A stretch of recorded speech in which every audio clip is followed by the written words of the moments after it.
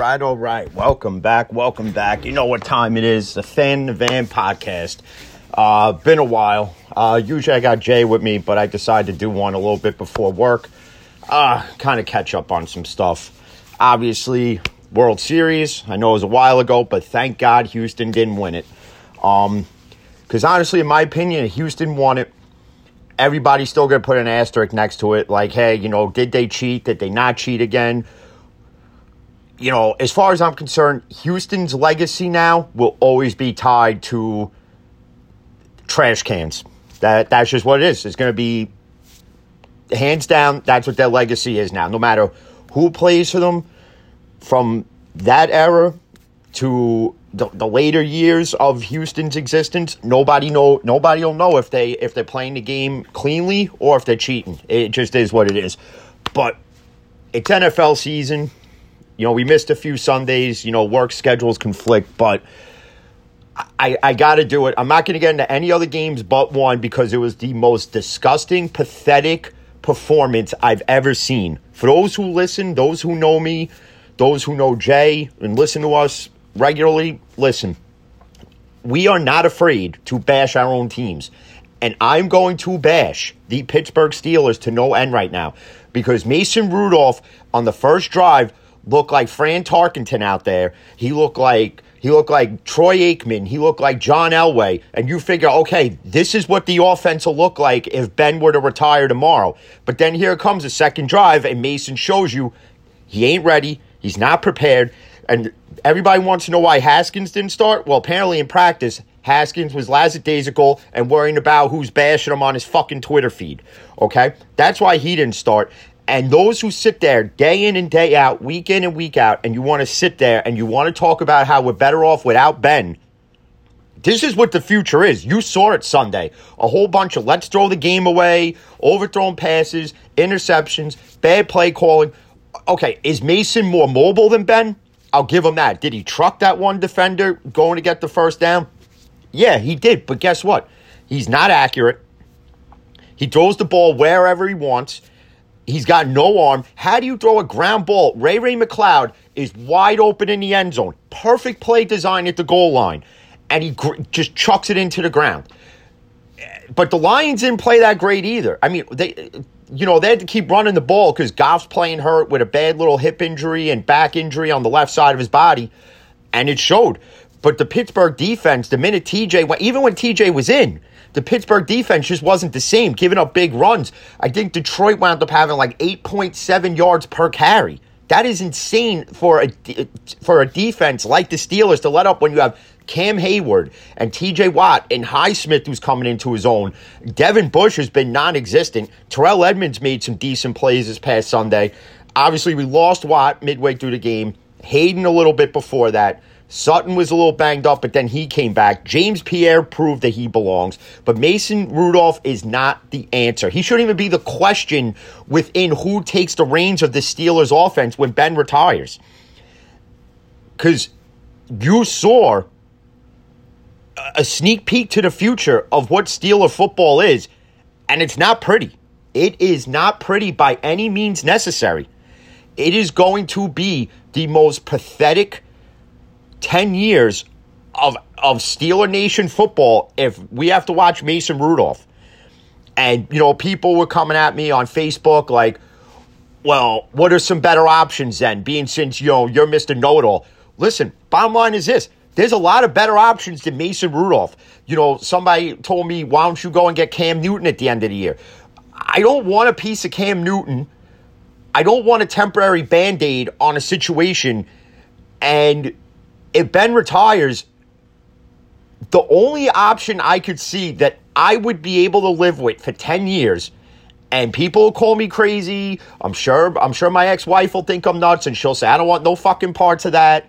It's Jalen Hurts from Philly. The kid's mobile. He's got a cannon. People could sit there and say, that Aaron Rodgers will be here next season. I don't think Aaron Rodgers comes to Pittsburgh. Aaron Rodgers, granted, yes, Hall of Fame quarterback. Take away the COVID situation right now with him and how all that was handled. which, by the way, that's a joke by the NFL, because how does CeeDee Lamb get a fine of $20,000 for an untucked jersey, which is fucking ridiculous, okay?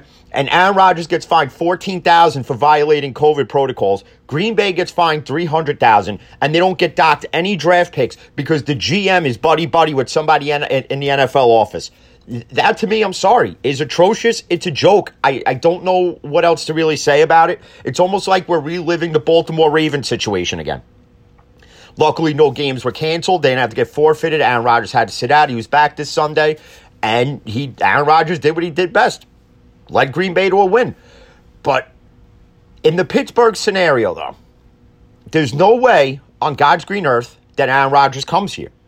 Because even bringing Aaron Rodgers in is a temporary Band-Aid to make up for the fact that they missed out on chances to get Ben's replacement 2 to 3, even 4 drafts ago. Okay? Everybody knew 3-4 years ago they should have been looking for Ben's replacement then.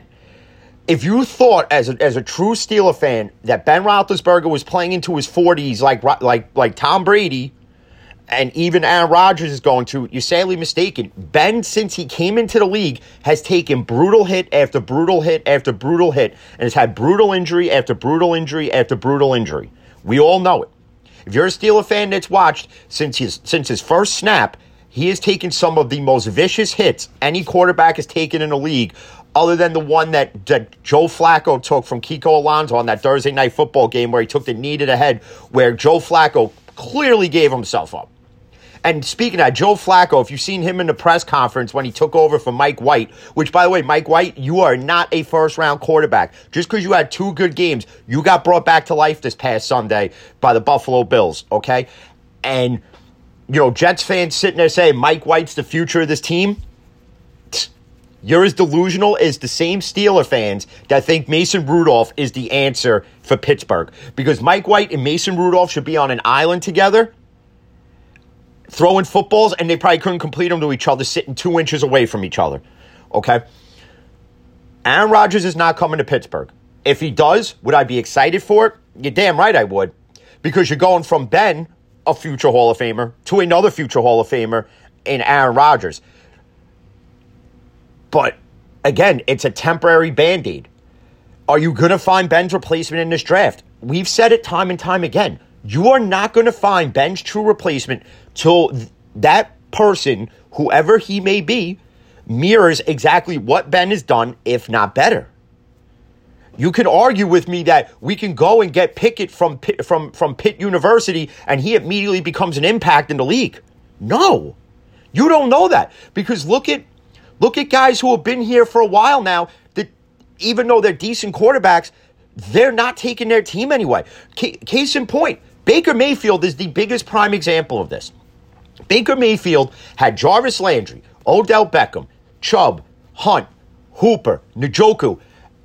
And I've been saying this forever. You gave a kid who cannot be coached to handle that offensive power. You have a coaching staff that can't coach the kid to handle it. So Cleveland can win the AFC North for the next 20 damn years, and it's not going to matter any. Because Baker Mayfield couldn't get the ball to Odell Beckham, but yet Matt Stafford can. And that was the surprise pick, being the fact that Odell wanted to go to a contender. And you figure, well, the Rams got Cooper Kupp. They got Higbee. They had Robert Woods till Robert Woods tore his ACL. They had Van Jefferson. They got all these weapons. Why would you go there where there's even more weapons? You're not even going to be utilized as much. And I think in Sean McVay's offense, Odell can be utilized because you have a quarterback that could be coached to handle all that offensive power.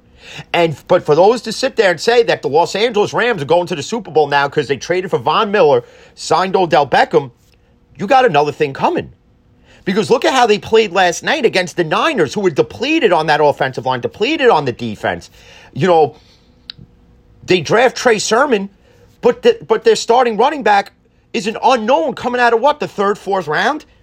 Deebo Samuel is coming into his own. Ayuk is coming into his own. Garoppolo, in the first half, only threw 8 passes with a quarterback rating of perfect, which is surprising because Kyle Shanahan outcoached Sean McVay. And people could say, well, putting Odell in, it changes up that up-tempo. Yeah, listen, I understand all that, but guess what? You have to adapt and overcome, and the Rams just couldn't do it. Rams couldn't do it. And people are supposed to be afraid of Von Miller and Aaron Donald and all these other defensive weapons you got. If they can't beat the 49ers, I can't take them seriously going into the playoffs. I mean, they couldn't beat Tennessee, I think it was, the week before that. There's games they should have won that they lost. I mean, do the Rams take the NFC West? At this point, if Kyler Murray can't play the rest of the year and Hopkins is going to be out for a longer period of time, and you expect Colt McCoy to lead this team to an NFC West championship and then into the playoffs and then potentially go into SoFi for the Super Bowl? The answer is no. Then the Rams have a clear shot at it. Because right now, when it all comes down to, the NFC West is going to be between the Rams and it's going to be between the Cardinals. Now, Murray is a game-time decision come this Sunday. Do I think he plays? I think he does. But you have to realize this. Because somebody said, I wouldn't start him. They're out of playoff contention. They're not out of playoff contention. They're very much in playoff contention. I mean, it's called the newspaper and their standings, and you ought to go read it. The team that's out of playoff contention, and this made no sense, is that you have 5 minutes left in the game with Seattle and Green Bay, which you thought would have been a showdown of touchdown for touchdown. It wound up being 3-0 for like 17 hours, okay? And you still got Russell Wilson in the game coming off that ruptured middle finger injury. I would have took him out. At that point, your offense is doing nothing. He's overthrowing everybody, and you could attribute it to, he was out and he didn't get enough time to practice, and it's a little bit of ring rust, you want to call it, whatever it is. Okay, that's all well and good, but you kept your quarterback out there for a potential further injury. For what reason? If there's a team in NFC West that's out of contention right now, it's Seattle, unless they go and do the unthinkable and lose no games throughout the last stretch of the season, go into the playoffs, destroy everybody, and win another Super Bowl. But if you think it's going to happen, it's not going to happen. Look at everybody said Tom Brady and the Bucs are going to run it back, and they're going to win another Super Bowl. They couldn't beat Washington. I think it is that teams have finally decided to figure out Tom Brady, and that defenses have figured out where he's throwing the ball to, and Tom Brady, let's call it what it is. He's finally hit his age. It was Tom Brady who said he'll retire when he starts to suck. Well, you suck Sunday, Tom, so guess what? Maybe you should retire. He has this show coming out, The Man in the Arena. I don't give a shit about it because I don't want to hear anything the guy has to say unless he comes out and says the tuck rule was the biggest phantom call of all of NFL football calls. Let's call it what it is. It was the biggest phantom call ever. Because have you ever seen a tuck rule called after that? No. And the NFL officiating, again, has become so disgusting. The Steelers Lion game, Killebrew barely hits the Lions punter, gives him a 4th and 1. Then there was Trey Norwood, who dove for the ball, who dove at Jared Goff trying to sack him as he just got the ball away, roughing the passer. Then you had in the Packer Seahawk game, there was an offensive holding, and Tony Romo, he said, the guy's getting bulldozed over. How's he holding him? These NFL officials throughout the league, regardless who it is, whether it's Jerome Booger or it's, Landon Clark or it's Ed Hockley's kid or it's Bleak Cleachman, whatever the frig his name is, they're just all flag happy. And again, if you don't think that sports betting, fantasy football, and all this other stuff doesn't have an impact in it, I didn't want to believe it, but you kind of got to start believing it now. And you could say, oh, that's insane, blah, blah, blah, blah, blah. But you name me one person who would have took the Steelers Lions to tie. There had to be one schmuck on God's green earth that took it, and they all said, oh, Joe Blow from frigging Idaho decided that this game is going to end in a tie, so let's make it end in a tie. Who knows? Who knows? I mean, you have to question some of these calls. I mean, I'm at home watching it on the couch, okay? Jay's at home watching it on the couch. And how is it we could see more penalties than they can? pass interference calls that are not being called. And I get that the NFL told them, keep it down on the flags, but you have to see some of these flags that are being thrown for the most egregious things. Some of the most pussified calls I've ever seen. Roughing the passer, and all the guy did was run past him and say hello. That's roughing the passer now? It's become utterly disgusting. But to jump off ship at the NFL, obviously the baseball season's ended, and Brian Cashman came out and he said the Yankees are going to spend. Now, I have an issue with one of the people that they're looking at, and it's not because of who it is, it's because of why. Why would you be looking at Matt Olson from the Athletics that you're going to trade for? Meaning you're going to have to give up pieces in the farm. Okay? Now, I don't know what his contract situation is. Obviously, Oakland does this every 3 to 4 years. They build up their talent, and then in a salary dump, they get rid of everybody because they know they can't afford them. So, for those who, for everybody who complained in the Giambi, Damon, Isringhausen era of the Athletics, when everybody goes, the Yankees pillage us, blah, blah, blah. Well, you know what? Blame Billy Beane and blame ownership for not having the money to pay these guys to keep them there, to keep giving you a winning product on the field. Okay? You want to keep believing that Billy James, small ball, money ball bullshit, go ahead.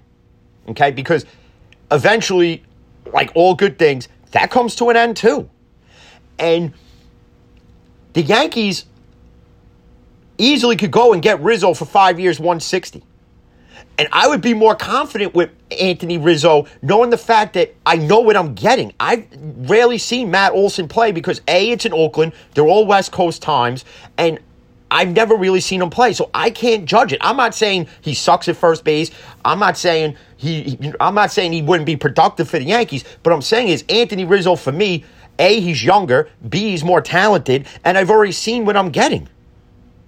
If you're telling me we're going to get Matt Olson and we got to ship Luke Voit off and a couple of key pieces in the farm to do it, I'd rather keep Luke Voit and give Rizzo the 5 years, 160.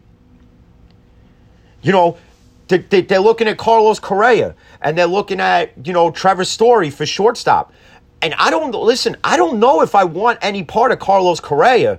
And I'm not saying he's not a talented shortstop, but don't forget, he's part of the cheating scandal in Houston too. And he's had some not so nice things to say about how Jeter should have never won those Gold Gloves. And I'm sorry.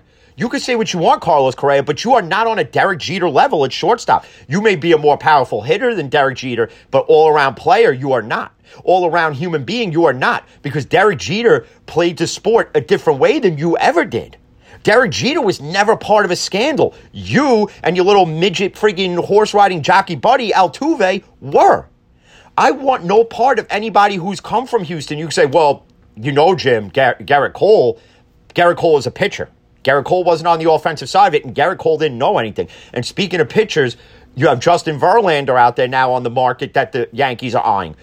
And I'm for it. If he's going to do what he did in that showcase, and he's topping out at 97 at the age he's at and coming off of this whatever surgery he just had, if it's not going to cost you much, if it's a 1 year with a player option or a 1 year with a team option, and it's, say, $25 million, I'm for it. I'm for it because we need to bolster this pitching staff. We need to bolster the bullpen. And you could say, well, they did that with J Happ. But J Happ and Justin Verlander are on two different spectrums of pitching. One is a Hall of Fame pitcher. One has been a guy who's been bounced around the league more than a stripper at a bachelor party. Okay? So I'm all for Justin Verlander. I'm all for getting Starling Marte out of Oakland to play center field. Or what you simply could do is Giancarlo Stanton, I can't believe I'm even saying this, if he could stay healthy, and yeah, he's a liability in the outfield, but if he plays right field, you got Gallo on left, you could put Judge in center field, and that'll free up you spending money on more offensive weapons, and you go get more pitching. But again, I'm not Brian Cashman, but all I know is this is the offseason that Cashman, Hal Steinbrenner, Aaron Boone have a lot of questions to answer, and they got a lot to prove because everything's on the table now. Careers are on the line. As far as Boone, I'm sorry. You may have given him whatever year extension it was, but I'm sorry. If it does not produce a World Series this year, you have to cut the ties that bind and go elsewhere. We got rid of Phil Nevin at third base coach. We got rid of, Marcus Thames as the hitting coach. We got rid of this guy and this guy. And then we signed Luis Rojas to be the third base coach. I don't know how that's going to play out, but I guess we'll have to wait and see. I mean, because, personally, me as a Yankee fan, I think Rojas got a bad rap with the Mets. I just think no matter what he did, the Mets just, at the All-Star break, it's just always the collapse that they have. They offered Conforto a qualifying offer. He denied it. I think Conforto's stupid for it. I think he should have taken the qualifying offer because whatever he's offered on the market ain't going to be what the Mets probably offered him. And, is that an option for the Yankees to go get Michael Conforto? Listen, lefty bat, short porch in right, decent arm in right field at Yankee Stadium. I give him 4 years. I give him $100 million. He's not anything over $100 million player. And Mets fans go, well, Mets fans I've talked to say, well, you could take him if you want him. If he goes to the Yankees and he tears it up and he's, let's say, a 35, 125 RBI, on base of 891, and a batting average of, say, 298, and you get that for the next 4 or 5 years consistently, Yankees win on that one every single time. And you have, on the pitching side of it, yeah, we have to get younger at pitching, but you need that veteran presence with Garrett Cole. You almost need that CC Sabathia type pitcher where games on the line, you now have two options. It's not all on Garrett Cole. Severino's not there yet, and Severino has to stay healthy and build up his repertoire back to get to that position where, okay, we're in the World Series. We have games 1, 2, and 3. We could go out there and start Verlander, Cole, Severino. That's what the Yankees need to get themselves in that position. This year for the Yankees coming up, to me, it's World Series or it's nothing. It's the AL East Championship and a World Series, or the season means Ugats. I'm sorry, it just does. And if you're a Yankee fan that thinks different, then do not discuss it with me, because since 2009, we've had teams built to win championships, and they've always failed at some point. And you could say 2018 was our year, and the cheating scandal, with Houston and everything like that. Okay, all well and good, but you know what? You got to put that to bed already. You can't keep using that as the crutch, because that's all it is. It's just a crutch. It's an excuse. It's like in football where everybody says, oh, well, we lost because of officiating. You know what? Yeah, officiating has had a lot of, it's had a hand in a lot of outcomes in years past and recently. But it's not the only reason why your team's lost. Your team's lost because of, let's call what it is in baseball. You didn't hit in a clutch scenario. In football, you didn't make the key first down when you were supposed to. You should have ran it instead of passed it. You should have passed instead of run, depending on the scenario. It's the same thing in basketball. You missed a big free throw. You missed a big shot. You let the guy get past you. Whatever it is.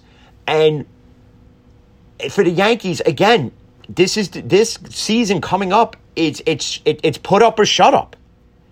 And for those who say that I never bash my teams, you've heard me bash the Steelers before. You've heard me bash the Yankees before, and it's not going to stop. It's not going to stop. It's not going to stop today. It's not going to stop tomorrow. It's not going to stop a week from now, a year from now. It's not even going to stop when I'm dead. I'll be bashing them from the grave. I don't give a shit. Because as a real sports fan, you have to be real, and you gotta own up to when your teams suck. But as I get ready to go, because I decided to do this from work because, like I said, it's been a while. Hopefully me and Jay could do one on Sunday with a video included, obviously. But, again, for Steeler fans to think that that if you accept what Tomlin said, that this performance by Mason Rudolph was what he expected, I expected better. All around.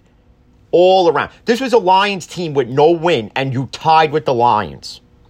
Okay, that's almost as bad as the Ravens losing to the Dolphins on Thursday Night Football. Okay?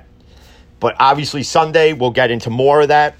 And we'll get into some other stuff on Sunday.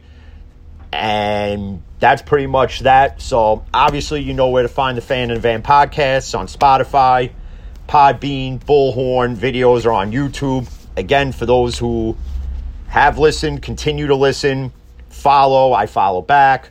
Any questions, don't feel like you can't ask them. Ask them. I'll gladly answer them. You want to debate something with us? We'll debate it. It don't matter to us. So until the next one, stay safe. As you already know, peace. She like the way I heard. Like a Mary. Billie Jean. Christian Dior. Come up in all the stores. When he raised the balls, she like the way I heard. When I walk in the spot, 30 on me. Buy at the club, niggas know that I'm paid. Bitch, I'm a thot. Get me lit, I can't fuck with these niggas cause niggas is gay. All in my page, sucking dick. All in my comments and screaming my name while I'm in the club, throwing them hundreds and fifties and ones.